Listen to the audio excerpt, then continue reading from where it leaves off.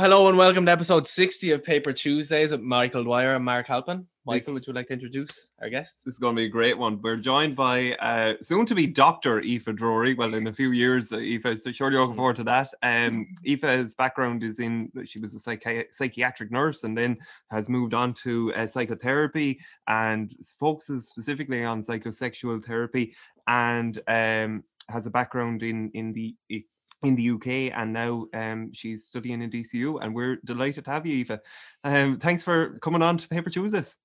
I'm delighted to be here. I'm pretty excited to have a chat with you guys, because as I said before we started, I just love the topics you bring up, and it's so open and honest conversations, and surrounded by a lot of really great Irish, particularly people, and on important topics like mental health, as that's how we kind of connected originally. Yeah.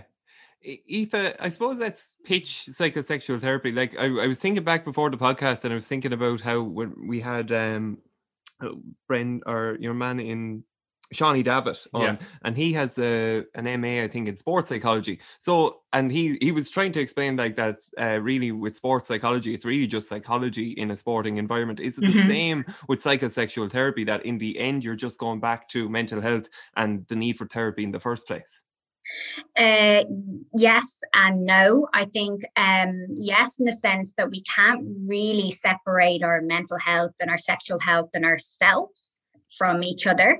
And so a lot of the work that I would do would be going back to childhood years and understanding and using different modalities to kind of cater and hone in on what's happening for the person generally. And then we get more specific, just like that sports psychology aspect. But what we can do in psychosexual therapy, which I worked in the NHS for a few years, is short-term work. So you actually wouldn't really kind of go back deeply into the childhood components and just work with the person in front of you here and now. So you use things like CBT, so cognitive behavioral therapy. So in a sense, you can avoid going through that, but I kind of see it as a plaster, not a stitch, to be honest. It doesn't necessarily always last that long. As in, which is the plaster? As in the short-term therapy, so CBT, sometimes means that it doesn't necessarily get to the root of the problem. And so people may tend to come back, which is what I've experienced quite a bit. So it depends on what somebody wants to work with. Some people may say, I only want to do 8 sessions, and I go, okay, cool. And sometimes that works. That's interesting, Aoife, because I suppose with mental health, there's something new every week, whether it's Wim Hof or, and we love talking about it, and, I love it anyway. I'm always dipping into very hippy-dippy podcasts. So, like, there's a new technique for everything. So, you as a psychotherapist, do you think that psychotherapy is the only way that can really get to the root of issues? I think it would be very close-minded of me to say that. I don't think that's fair to people who don't necessarily find benefits of psychotherapy, and I'm biased to that. So things like Wim Hof is really brilliant, and actually something that I encourage people to do. Breathing is so important and has so many you can really impact our vagus nervous system, our nervous system in general, and that massively impacts psychosexual things like erectile dysfunction. Breathing, mindfulness is key, is just so beneficial. And the problem is there's just not enough study and research done, clinical research done on it. Yeah. I just have a question if what you're saying about sort of childhood as opposed to the present person that's there. You reckon a lot of things that would problems that would occur with someone in their sexual relationships in adulthood would stem from childhood, or do you find it can be stuff that can be accrued along the way as they grow? I think definitely accrued along the way. And, it is different yet again for everybody. But if we look at sex and the narratives we hold around sex, that tends to stem from the messages we received about sex. And those don't just, happen overnight. It's not like I use that, the little Google that you Google yellow person, you're not just suddenly in an area. It's like happens like osmosis. It just kind of, gradually comes up and gradually kind of filters in. So messages that maybe you receive from parents or carers, or the lack of sex lack of sex education, if particularly in this country, mixed messages, and also things like self-esteem, self-worth. Those are parts of our sexual selves too. I suppose we have to go, like, geography and our country and our culture is going to have is there any difference between how you've worked in England versus Ireland, without getting into specifics, obviously?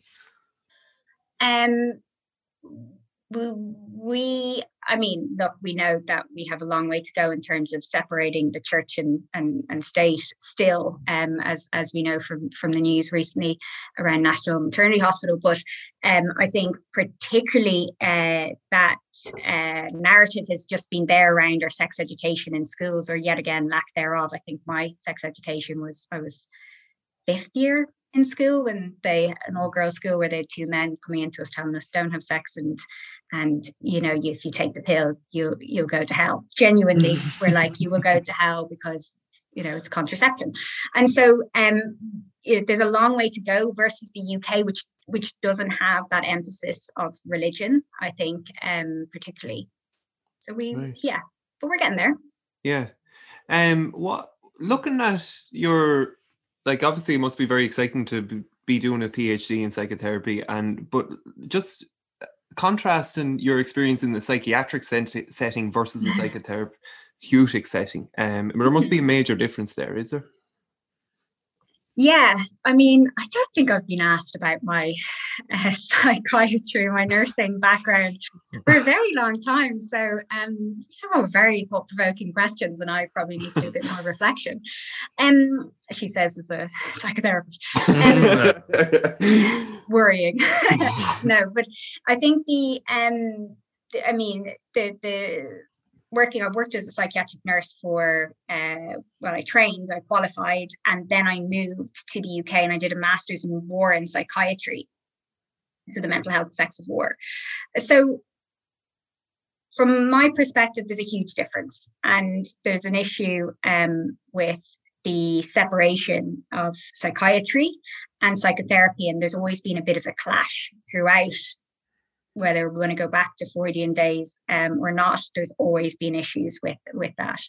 And so I think, yet again, there's aspects I remember and I reflect back and I go, God, like antipsychotics have huge impact on sexual functioning.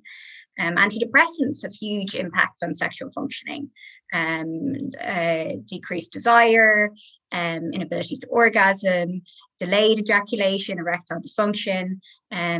So, the problem is if somebody's not feeling very well, if they're psychotic or they've got a diagnosis of schizophrenia and they've been put on some medication, they may end up with erectile dysfunction, for example. And as a result, sometimes that's negated. That problem is negated for them when they're sitting in a room full of people. And I witnessed that as not being as important, because it's more important that they stay on their medication. So as much as I'm an advocate for medication, I also think there's an important part of bringing in the psychotherapeutic aspects to more holistic way of treating people. Very interesting. Mark, do you have any comments or thoughts? Not on that, Aoife, but there's just something interesting I found. I was listening to a podcast there earlier that you done on intrusive thoughts. And I found that absolutely fascinating. Like, because we all have them, but we never address them properly. It's like, oh no, I don't want to think that, and I'm definitely not going to tell anyone I thought that. Yes. And it happens like every single day, and you do it, and it's like the worst. I found it's like the worst possible thing that could happen, or the worst possible thing I could do right now. What is it? And it comes up out of nowhere. And it's actually, it's strange because I was listening to something else during the week, and it said that you find your thoughts in the same, or your thoughts find you in the same way that you'd find a table when you walk into a room. You didn't put that table there. So if you walk into a restaurant and you find the table, that's the way you kind of find the thought. It's just kind of there. Yeah. It's not you that made the thought. Yeah. And I like, that's what I found very helpful from your podcast. That was, it's not you. It's not you. You're not a bad person because you taught this. These are just things that are happening. Yes. And it's one of my favorite things to work with, because if you look at the statistics, it's like, obviously all papers are different, but you're talking over 90% of people experience intrusive thoughts, but very rarely spoken about. And they're so dark. Those thoughts seem to be, I'm going to drop this baby, or I'm going to, I'm going to intentionally crash my car, or I'm going to step in front of this train. And so people don't talk about it, and they think it's a bad thing. And I know if you've listened to this podcast, you hear me waffling on about it. If we think it's a bad thing, we push it down, then where it's shrouded with shame. And that's really difficult then, because it leaves people feeling very isolated. Yet 90% of us are experiencing that. And like that, our thoughts are just thoughts. They're just things that sometimes come in and go out, and they're nothing to do with who we are as a person. And they're not facts as well, which is something I also harp on about. They're just sentences sometimes. They're just words put together. So I think it's a really interesting topic, considering we just don't speak about it enough. Yeah, there was a comedian, I don't know if you know Bill Burr, but he kind of done a piece on it in his stand-up comedy, is saying, do you ever think like you're driving along on the side of the street and your hands up and it's like, if I just went 10 seconds to the left, I could be on the news. 10 degrees. Yeah. And it's funny, because I've had people come into me and they go, I had this terrible thought, and in my head, and the odd time I've shared it, and I've said, yeah, I've had that thought too. I've held babies and thought, oh my God, I'm going to purposely drop it. And so I hand it straight back. But actually, it's just anxiety. Yeah. It's very strange. I just remembered, like, sometimes when I was in school when I was younger, I'd be up getting my homework corrected by the teacher, and he wouldn't be giving out to me, and I'd just be looking at my homework, and I think I could punch this guy in the side of the head right now. Imagine what would happen then. Like, that's just kind of what comes into your head, and you have to restrain it. Yeah. Do you think it's always been like that, Aoife, or do you think we're more likely to have intrusive thoughts now in a busier society? Good question. Well, intrusive thoughts tend to be correlated with anxiety or depression or OCD.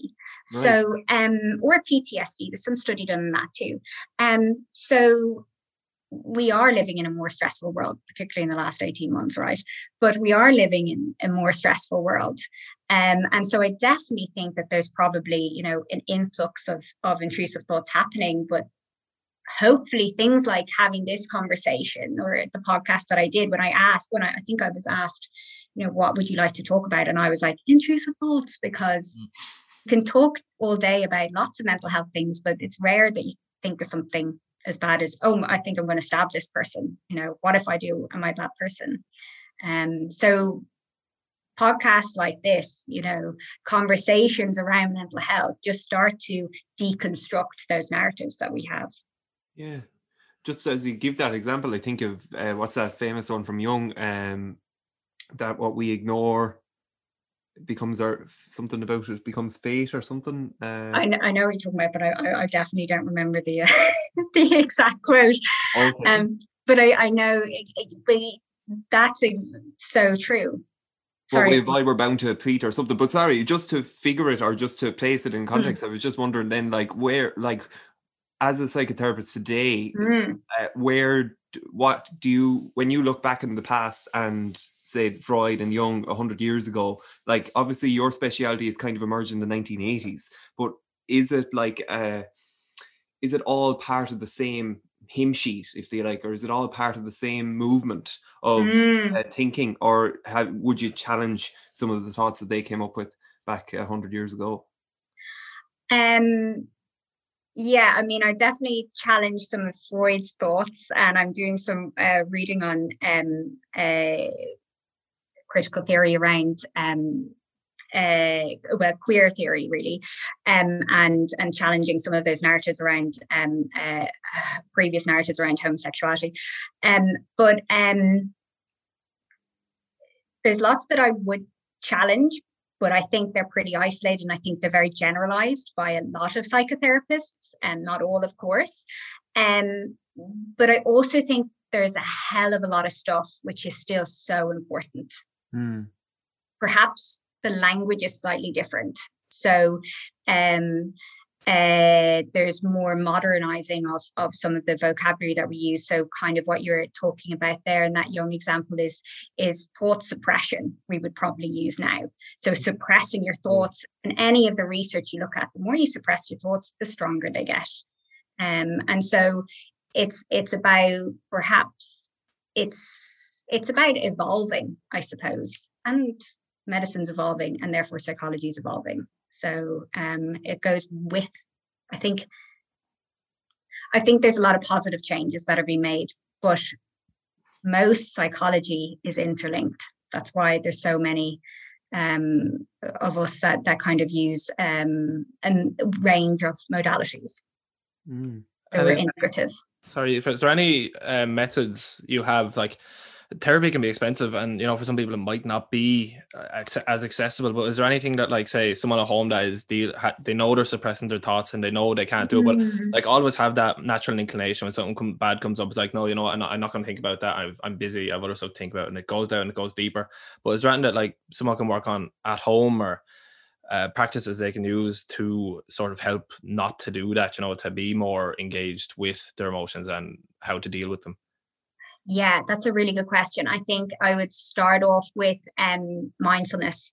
And I prefix this with saying sometimes when we're highly anxious, mindfulness may not be useful because our thoughts may be too dark and dangerous, and therefore we may need that extra help, from GP, from medication, etc. as well. So what I would say is mindfulness is really good, because what you're talking about is restructuring the brain, the neurotransmitter, the neurosynapses, but also the brain is malleable, so you can change the kind of architecture of it. And so something like Headspace is brilliant, and Buddhify is another app, or Calm. If it's psychosexual, what I would be suggesting is, there's loads of apps now that have been developed which are brilliant. So there's one called Furly, and I can send you guys through the link for that if that helps, I don't know, in terms of resources for people. Yeah. There's Furly, which is particularly for women, kind of, or vulva owners, in mindful masturbation. Like, I've done one on attachment styles in there as well. So it's about, it's yet again, it's a bit more holistic than just sexual functioning, I suppose. And then there's Mojo Men, which is for premature ejaculation and erectile dysfunction. And then there is also a new one called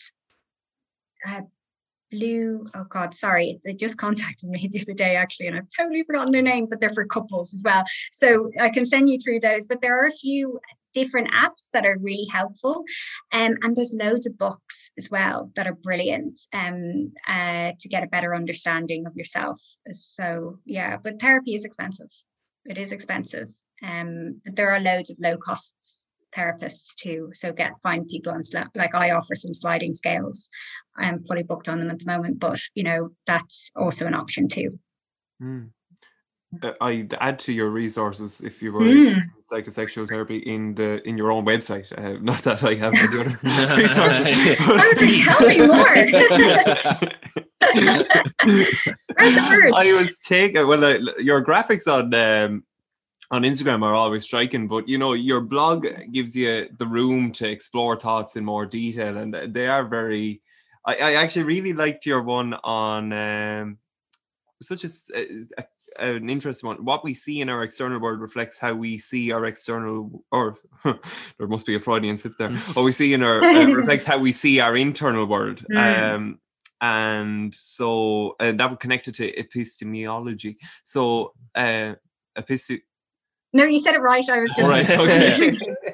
Okay. So yeah, I just wonder, like, what does as a therapist, like, it could be you could just take the back seat and just take your clients and keep that a very blank professional page, but yet you feel the need, I think, to make psychotherapy modern, relevant, and to bring it through with an Instagram page and a blog. What is that your motive, do you think? What do you like about bringing a blog into the and making this resource available?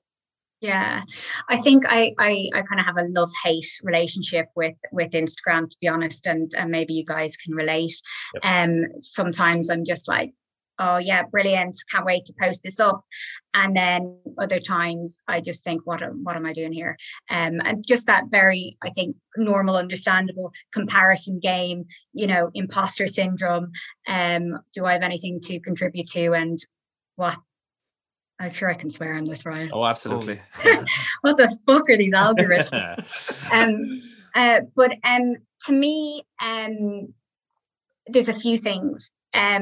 It's firstly because therapy in itself, as a therapist, it's a lonely world a lot of the time when you're private practice, and it's given me a huge resource to build and connect with other therapists, but also for my own learning, because people, particularly when we talk about sex education, people are posting things all the time that are inspiring me and helping me talk to clients or perhaps think in a different way. And that's really important, that I challenge my narratives and viewpoints and scripts that I have.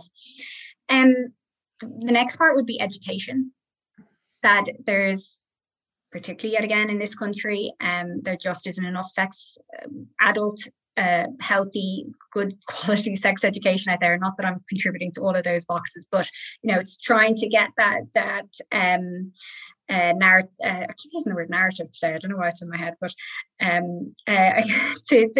to kind of debunk some myths and like challenge some of the shame that's out there, challenge some of the stigma and misinformation.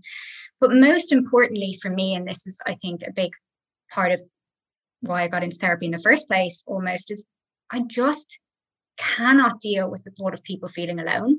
And if I can contribute in some way for someone to feel a little bit more normal and a little bit more okay, then my job is done, like and it doesn't matter where in the world they are or what age they are. If I can just help someone feel a little bit more at peace with themselves and less alone, that's my Instagram post is the best of all Instagram posts. I'm sure it's needed as well, like because of the lockdowns and stuff like that. It's going to be hard for people to get back out there, I suppose, and to go on dates and meet people again, and sort of even to be vulnerable with them when they meet them as well, so it's important to have these topics. I think that was connected to your 21st of June post. Sure, that's a very similar vein of form, isn't it? Say that again. You put up a post about the 21st of June. And the 21st of June. Yeah, I was like, what's the 21st of June? Yes, of course, because of course it was, it was even moved by the lovely Boris, but yeah, so that's why I was looking. But yes, absolutely, it's that sense of you're be ready when you're ready, and that not measuring yourself by anybody else's stick. That's beautiful, that passion that you have for therapy. And you mentioned before in a post, I think, that you were 14 when you got your first book about therapy, I think. And was it always sort of a passion then, like when you were younger, to kind of show people that, to help people to see the wood from the trees? Yeah, good expression. Yeah, so when I was younger, I think I just wanted to work in mental health. I had no idea really about therapy, my first book is by a guy called Eric Berne, who was like a student or a follow-up of Freud's, and kind of took it to a new level with a transactional analysis. And I don't, like, now I'm struggling to read some of Eric Berne's stuff. So I don't know how I quite managed. That book is falling apart. And I just always wanted to help people, in the most basic way I could find. And whatever way that kind of looked for me growing up. And then it just evolved, like I just started doing different jobs and adding to different areas that I was interested in. And that has been, I suppose, my bit of my journey. I had no idea that I'd end up not literally here. I'm very glad I'm literally here, but I had no idea that I'd end up being in private practice as a therapist. Just, I suppose we better talk a bit more about sex, like, and its role and what happens with psychosexual therapy. Like, is it refreshing to rekindle connections, to deepen intimacy? Is that the role of psychosexual therapy? Yeah, good question. Is the role of psychosexual therapy? Yes, I would say so. But not isolated to couples. That actually that reconnection can be with yourself. I mean, and I was only talking about this earlier, the importance of getting to know yourself so that you can articulate what you need to another person, and whether that's sex or not, it doesn't matter, but being more clear and more concise and with a more depth of understanding, then we can be able to form better relationships with others. Intimacy, vulnerability are key. Attachment and authenticity. Sorry. And authenticity, I think I'd throw in. Oh, okay. Yeah. Attachment comes up a bit, I'd say, as well, but in that it's just when you mentioned there expressing our needs and how sometimes attachment can cause a rupture in that, you're not expressing your needs properly. I was actually only listening to a podcast today from it was with Michaela Peterson and John Smith, Lane Smith or something, Andrew Lane Smith. Oh, well, anyway, he's focused on he's a psychotherapist in England, or no, America, and he's focused solely on attachment and how drawn on that, and it was a very interesting podcast. But does that resonate with you? Like, how does attachment come up, or does it? Yeah, it does come up. Attachment style by John Bowlby is a vital tool in psychosexual and relationship therapy. I mean, it tends to be used in general psychotherapy anyway, and I use it very often. Like you said, that rupture originates at the younger years, from between the child and the caregiver, and it plays out then in adult relationships. So a lot of our distress as a child, unless healed, for want of a better term, plays out in our adult relationships. And so you've got the different attachment styles, 4 different attachment styles.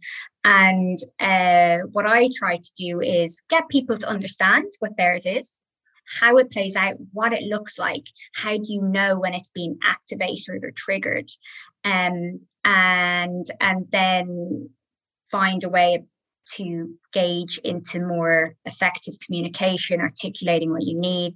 And that's really helpful. But bringing the sex part in, because that's my go for it, Aoife. Yeah. is that it plays out in the bedroom too.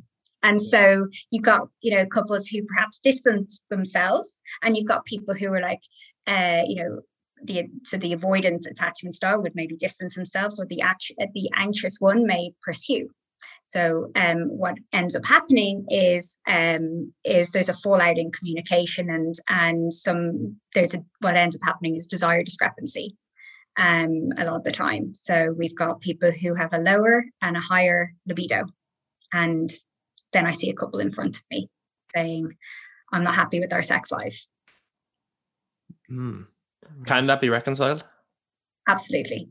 Yeah. Do you reckon it's a hormonal thing or a communication thing again? Tends to be communication, tends to be pent up resentment. Anxiety is huge. That's one of the big things, because there's then that sense of, I'm going to be rejected by this person, and so the fear of initiating sex, and then that other person thinking, oh, they're going to initiate sex, like I better get into my full length pajamas ASAP so that they don't find me sexy and fall asleep very quickly. And so it comes from a place of anxiety. So sometimes it's about just getting accustomed to the discomfort of the anxiety and working through it. So I use there was a Masters and Johnsons, who were the kind of sexual health pioneers back in the 1960s, have this thing called Sensate Focus. And so the whole idea is, although it's very dated and I write my own because it's the 1960s and women aren't in the kitchen all the time, is I write my own, and it's, as I think a few therapists do, taking away, say it's a straight couple, taking away like intercourse until 8 weeks time, 9 weeks time, and working through it by physical touch, massages, connection, some kind of more fun games, and just reconnecting with each other so that anxiety just decreases. And yeah, so then hopefully towards the end you're feeling a lot more connected with each other. It's interesting. All right, I was reading on your one of your blog posts about the 5-minute eye contact thing. Yeah, that seems challenging. Like I read that, I don't know about that. I think he even gave a bit of a louse. He said 3 to 5 minutes. 3 to 5 minutes. Yeah, that is in there. That's in my Sensei Focus, and there's a few things that I know. So one of the other things that's in there, which I don't think I've done a blog post on, but you've inspired me, Mark, is drawing each other's genitals. Wow. Yeah. Yeah, painting, preferably. I don't know. Are you blushing? I can't see through. No, I'm just looking at Mark's other artwork here. Just wondering what it fits in. I don't think so. But anyway. That's fascinating. Right. But like, where did that come from? Lots of young men draw their own genitals on their school books and things like that. I've got a few school books I could probably dig out. The eye contact, the eye gazing is soul gazing is actually from Tantra. But it's just about trying to find something a little bit different. I always say to people, put on a song or two, because otherwise it's just silence and you get the giggles, or it gets awkward. But it is a really difficult task. And then the genital ones, I think, I don't really know where I came up with it, unless it's I've been doing it for so long, I don't know, but it's just about having a bit of fun, but also then going, oh, well, I like it when you touch here. I don't like this. I like this. I don't like this. Could you do more of? And hopefully being able to have a little bit of a conversation about enjoyment, pleasure. Yeah, it lightens the mood, I suppose. Yeah. Fashion, yeah. But fun is so important, because when we're having fun, we don't tend to be anxious. When we're laughing, we forget for a moment, right? Yeah. About what's going on for us. So that's what I kind of try and get people to get into as well. Yeah, it lets their guard down, so they don't feel like they're being accused of being incompetent, or they're being accused of just being greedy or whatever. Yeah. Yeah, absolutely. Yeah.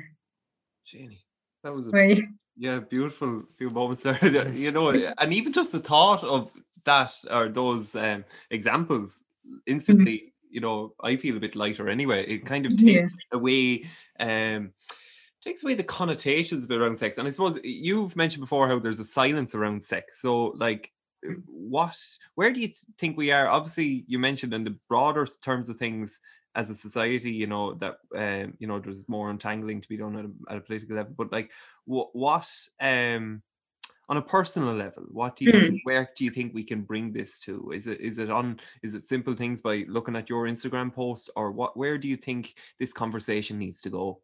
I think it needs to. I think we as a country perhaps need to open.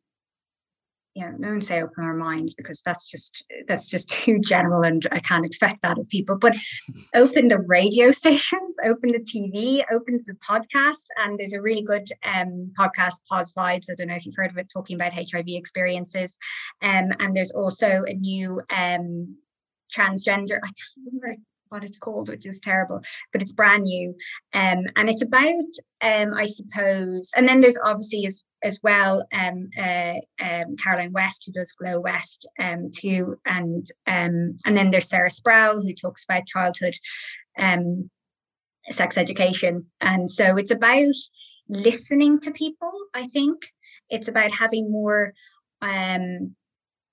honest conversations with ourselves and with each other. It's a really big part is the sex education, because our sex ed is minimal to none, and it's very anatomical, and we talk about actually, I actually don't really know exactly if they talk about erectile dysfunction, but we talk about erections, right, in like biology in school, and we talk about the importance of male sexual functioning, and yet women are negated, like the clitoris isn't mentioned, or like female pleasure isn't mentioned, or female orgasms aren't mentioned, and consent isn't spoken about. It's no means no. Consent is so more complex than no means no. Healthy relationships, I think that's key. I think a lot of people could be out of unhealthy and toxic relationships, or not get into them, if they had the education at school around what a healthy relationship looks like. So I think it needs to start young, and I think it in schools, but also I think it needs in our age group, we need to start listening to people who perhaps fit outside the norms that yesterday's Instagram post, the norms of what fits into society, I suppose, in terms of those kind of conversations, and stretch and grow ourselves. That would be probably a lot to ask. But yeah. Do you think it will ever come into the school system? Because as you said, it's purely anatomical what we learn. And it's just baseline anatomy of it as well. Like, we're not taught about empathy and compassion and how to deal with relationships and things like this. And then you end up in all kinds. It's basically figure it out for yourself. Yeah. Learn as you go. Whereas you can avoid certain situations and certain hardships if you're actually taught, you're given the correct information. But you have to find out for yourself, like now. So yeah, absolutely. And even on that point of finding young people finding out for themselves, porn. That's what young people, are going to start turning to more as the digital age grows.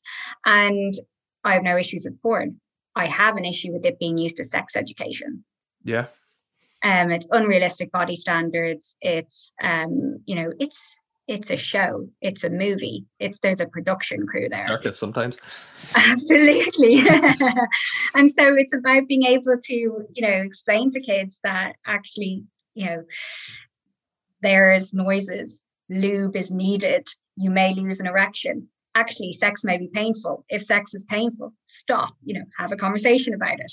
Those things are just so important and happen all the time, but aren't on in any form of really sex education, unless you're an adult and you're listening to some good podcasts or reading some good Instagram posts. Yeah.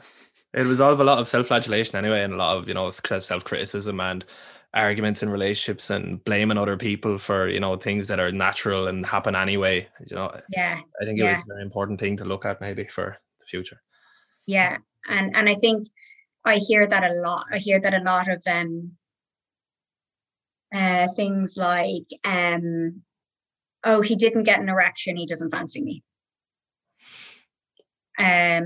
Oh, we didn't have penetration, so therefore we didn't have sex. That's just an example, where sex is whatever you want it to be, kind of find it to be.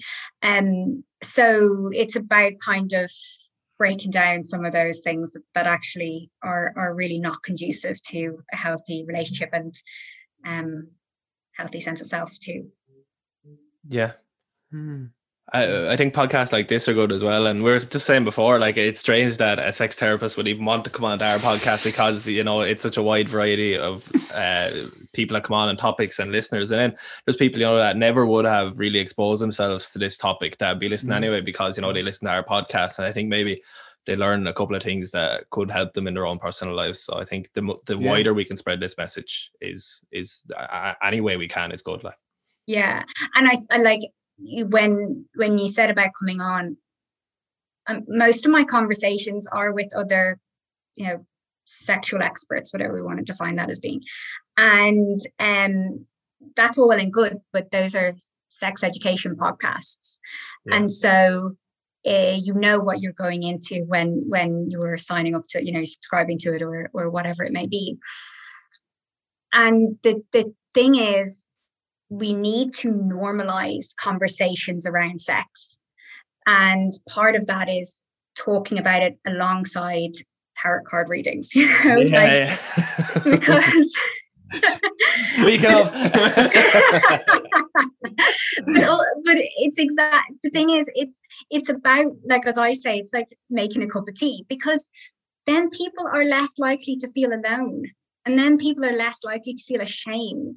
And that's not okay. Nobody should be feeling that way when things are, accessible and out, like out there in the open, rather than this hidden away, even if it is hidden away in these, podcasts. At least someone may stumble on something I've said or you guys have said that goes, that's really relatable. Actually, I didn't know I was, struggling with intrusive thoughts, and that they're okay. Yeah. I'm just looking back. Another question I had was about navigating moments of self-betrayal. That was one of your Instagram posts, and I just thought it was interesting then, because it's grand. We hear you gave a few examples of phrases that we use that could be self-betrayal, like it's grand, oh no, it's fine, don't worry about that, and as a result of that, I was wondering, like, is creating the environment for discussion around this an important quality as well, to show people that, it's about time you let go of that, or, you can actually stand up for yourself there. And this is something we all navigate. Like, I'm certainly one for it anyway. So where does that figure in terms of psychosexual therapy and therapy as a whole? I think, I think one of, this is just in the corner of my eye. So I have this book, Reinvent. I can't see myself, so I presume you guys can see it. Yeah, we have it. Reinventing Your Life, which is a guy called Jeffrey Young. He developed schema therapy, and it's really good book. I highly recommend it. And one of the things in it, it talks about these little life traps that we fall into, right? And like obstacles and patterns of behavior that repeat over time. And sometimes it's really difficult to drop the blinkers and gain perspective. And although this is general schema therapy, there's parts in those patterns of behavior. For example, self-sacrificing or subjugating is kind of negating your own needs and placing somebody else's more important. And that doesn't just happen outside of the bedroom, it happens in the bedroom too. And I think it's about recognizing when there's certain patterns of behavior that make you feel really bad afterwards, that leave you feel really low, flat,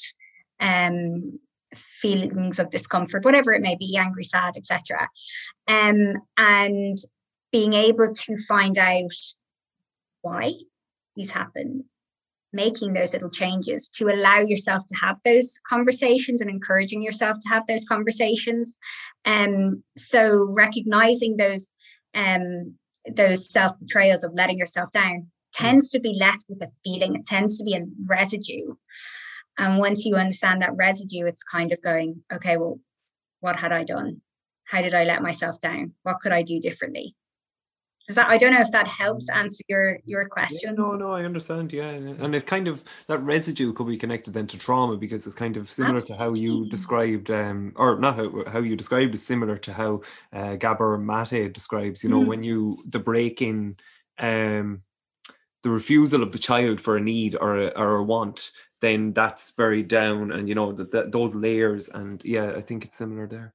Yeah, absolutely. And I mean, he's fantastic, and talking about trauma and how that is sticks with us. As he says, it lives in the body. Doesn't live in the memory. It doesn't live in the head. It lives stored in the body. And so that's when that residue, that feeling is left. That's a good indicator. That's a good signal. Ding, ding, ding. That's a signal around shame. That's a signal around guilt. Yeah, that's great. The way to break the pattern is sort of just to tell the truth, isn't it? That takes a certain level of bravery to yourself first, I suppose. You have to tell the truth to yourself of why you're feeling like that, and then you have to be brave enough to tell your partner as well. And that's kind of the only way to fix it, isn't it? Is to tell the truth. How are you going to solve it if no one knows what the fucking problem is? Yeah, absolutely. And that makes me think of Brene Brown talking about vulnerability and courage, and how they're this interlinked. They're one and the same. To be vulnerable is to have courage, and but it's really difficult, and it takes a lot of compassion, which she also talks about in terms of like the antidote to shame. And so it's kind of back to what you kind of spoke about earlier around knowing yourself. And once you know yourself, you can start articulating how you feel. And that doesn't happen overnight. It does take time, patience, and compassion. Yeah. Yeah. And what you're saying, like, courage is a good word for it as well, isn't it? Because like for something to be courageous, there has to be an element of risk attached to it as well. You know, there has to be vulnerability on the other side. On the one side of courage has to be vulnerability. You are taking the risk, like with saying something that's true, because they can be shot back at you and it can hurt.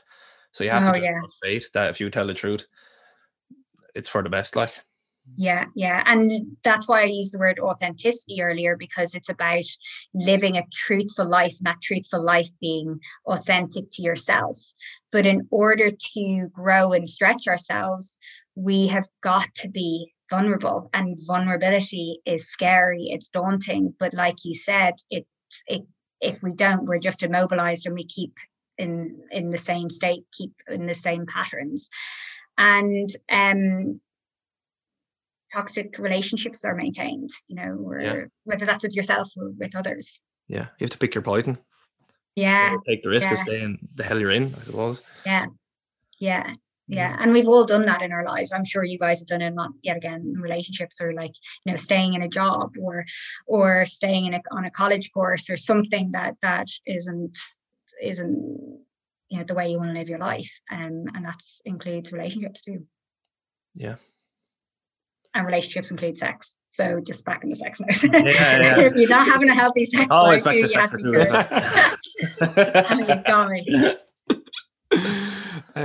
Well, I thought we kind of ended there on a bit of a dimmer note. So let's hope that Flash Flood can rise us up. I don't know if he can or not. Have you heard Flash Flood, Aoife? No, what's Flash Flood?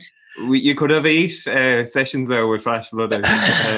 He's a friend of ours who sort of contributes something to the podcast every week, a little voice note. Yeah. I didn't hear that before. You find it affectionate. Oh, it's the first. I'm excited. It's just a bit of wisdom. Well, let's see what it is, because we don't listen to it. Right. Lads, I tell you something. If I hear the words "football's coming home" in England one more time, I'm going to get a dose of the vomits.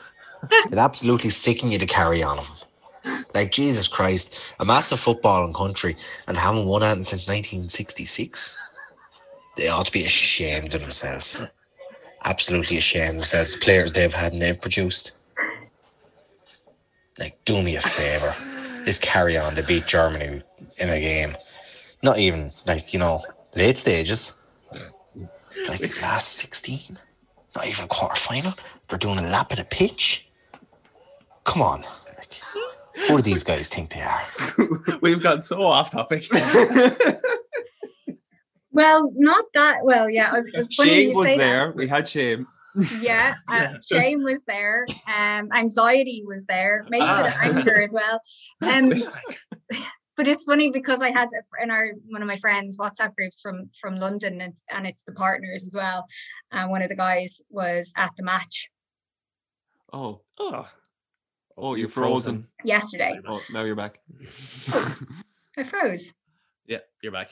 That's all right. Sorry, I'm back. One of the guys was at the match yesterday, and after they won, sent videos of them singing "Football's Coming Home," and I was like, really? You in one match? So you're with Flash there. I'm totally, you can tell him. I'll be listening to the end. I must have been missing the end of the podcast or something. Yeah, he's always at the end. We always put him as a footnote there. I love, but I suppose just to, like, we were talking about picking a poison and all, and again, I'm always dipping in and out and stuff. And at the moment, my screensaver is "Follow Your Bliss," and the universe will open doors for you where there were only walls. Joseph Campbell. And so I'd like to kind of throw that in there as well to try and, you know, while there's poison there, you can find a bliss too. Absolutely. Yeah. There's always poison somewhere. There is about 2 bottles of it in my fridge. It's but I suppose it's the balance of good and evil, isn't it? I mean, Jung was big on that, and sure, a lot of writers were. What was it? Your man who wrote Gulag Archipelago, your man, that's there's a thin line that runs down the middle of each heart and between good and evil. So yeah, it's no surprise that we lead there. Well, I think talking on Jung there is the shadow self, and that we do carry a darker part of ourselves, and that's riddled with shame, and that's a part he says we need to talk about and open up to, and acknowledge. So, and that's a way of finding your bliss. Yes. Become content with the whole part of yourself. Yes. Not excluding the shadow. I think we've probably talked more about psychotherapy than psychosexual therapy, so maybe we still have work to do. Well, I do anyway. I have let you take the reins with that sex, Aoife, and work away with it. You, all right. But I thoroughly enjoyed this conversation. Mark, have you any other questions or anything? No, I have two. I want to thank you very much, Aoife, for your time. It was great, and I think hopefully this podcast will help some people who might need it. Yeah. Good. One more thing that we do at the end of a podcast, Aoife, is we get a book. Where's the book?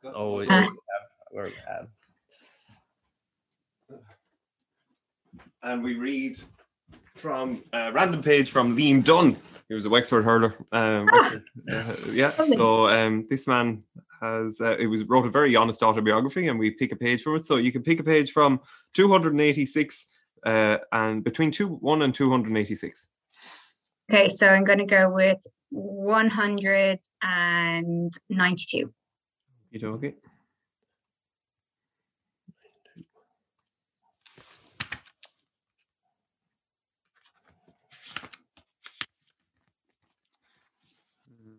Oh, well, when we trotted out onto Wexford Park for the first league game, you could almost hear the disbelief that greeted us, because most of the team were like Oompa Loompas. Jericho had gone absolutely huge after a winter of enjoying life as an All-Ireland champion. But he wasn't the only one doing the impressions of Mr. Blobby. Gary Laffin and Tom Dempsey certainly bore no resemblance to Kate Moss, and I was a good stone over it myself. What a body shame there as well, Aoife. I think you need to come down to Wexford and have a good chat with us. That is absolutely fine. I know Feathered on Sea very well. It's a big family place for us historically. Absolutely. But no, thank you guys for having me on. I mean, I really, really appreciate it and having the chats. And I said when you sent me a message originally, I'd sent your podcast to my other half, and I said, what do you think, should I go on? And he was like, they're brilliant. And then I said it to him yesterday that you guys, we'd organize a time finally, and he was like, yes. So he was going to be delighted too, and I really enjoyed it. So thank you for asking me on, and I'm really happy to be here. Was really happy to be here. Us too. Thanks very so much, Aoife. All right, guys. Cheers. See you later. Bye. Take care.